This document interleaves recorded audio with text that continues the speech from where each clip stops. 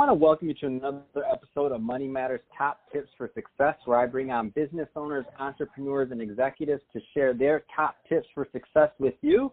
I'm Adam Torres, and you can follow me at AskAdamTorres on Instagram to check out my book releases and also the book tour that's going on.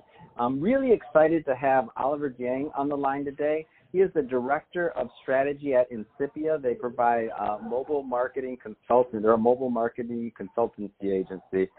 First off, Jiang, welcome to the show, Oliver. Hey, Adam. Happy to be here. Thanks for having me on. All right, great. So we're going to definitely get into a lot about mobile marketing. Mobile marketing, I mean, it's a hot topic, and, I feel like it's not always understood. That being said, though, before we get started in that, I just want to know a little bit more about your background. Sure. So I went to Michigan State University, got a degree in finance, had a few internships in public accounting, where I was fortunate enough to learn that I didn't want to be a public accountant. And then went into corporate finance. Went to General Mills, then quickly switched over to financial services, specializing in business valuation. There I was fortunate enough to receive pretty strong technical training in terms of financial modeling and understanding business issues, while at Stout, Research Ross, and EY. I spent the kind of first 4 years developing, technical skills, and then afterwards learning how to apply them and address business issues with our clients, and then switched over to corporate development at Quicken Loans, where we worked on researching, assessing, and executing on acquisition opportunities for various companies. And that's kind of the high-level timeline of my different roles before making the jump to Incipia.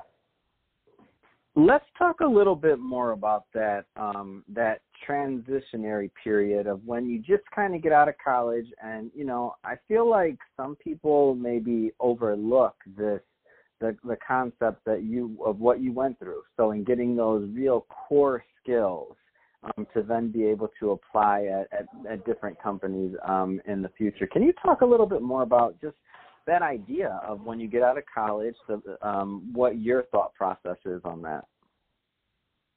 Yeah. That's a great question. I wish I had the awareness to think that through more in that time of my life.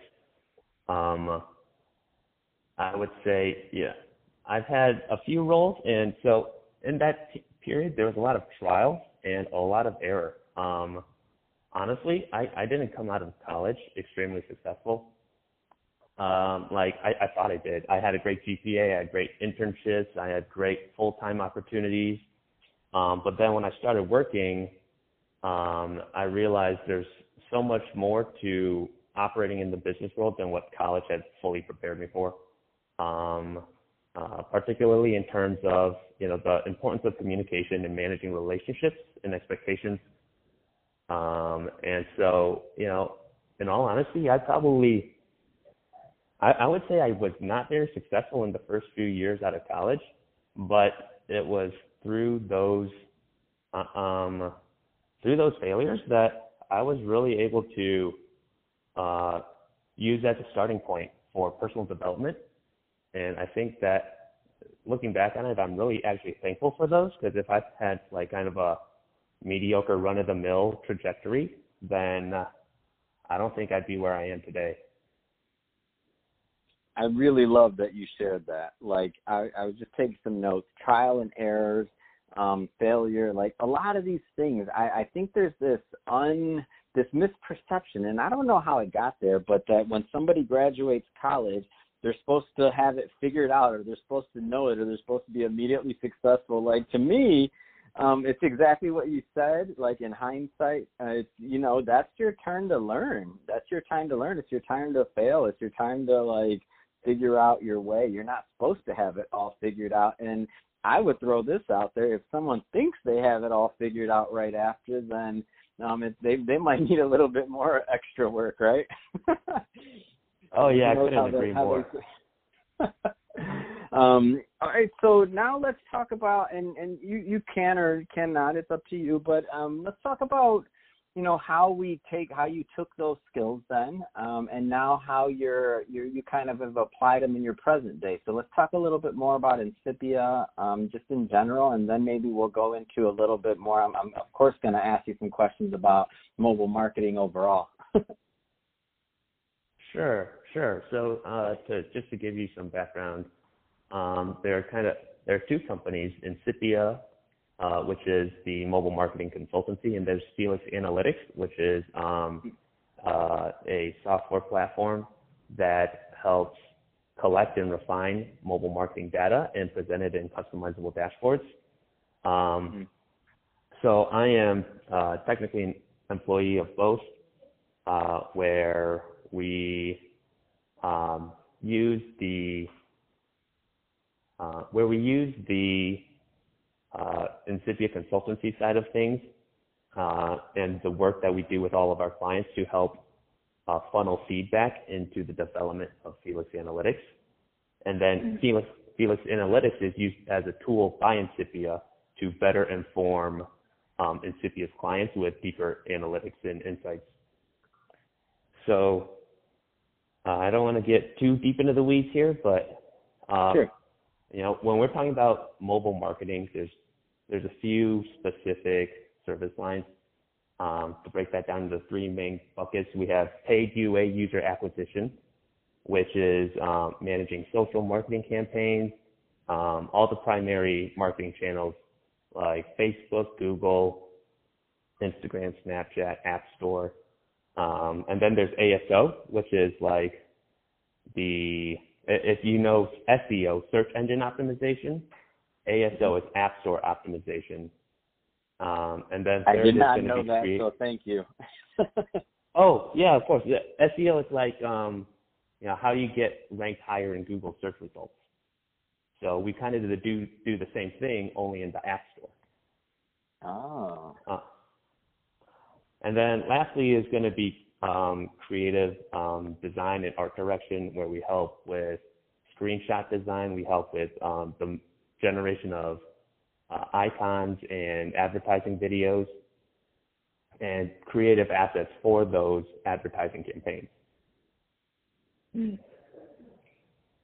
So I'm curious, and because I get pitched this all the time, and I'm sure a lot of the listeners get pitched often on why they should or should not have an app. And I'm going to ask a broad question, but let's just say, is there still, if you're not in the gaming, if you're not an online retailer, is there still like a big cause for you to have an app as maybe a small business owner? Well, I guess it depends on how small of a business we're talking here, and what the business. So just to, I guess let's add a little bit more context. So should your accountant have one? I don't know. Or should your CPA firm that has, they have some good revenue. Is there other value adds? Because I remember this big boom, like when the apps came out, and before Apple changed their model to where you could just use templates at one point, and there was this big push. It didn't matter what profession you were in; everybody needed an app, right? Would you think that's still pretty relevant, or no? And maybe you don't know. I don't know. What are your thoughts on that? I'm just curious. Yeah. That's.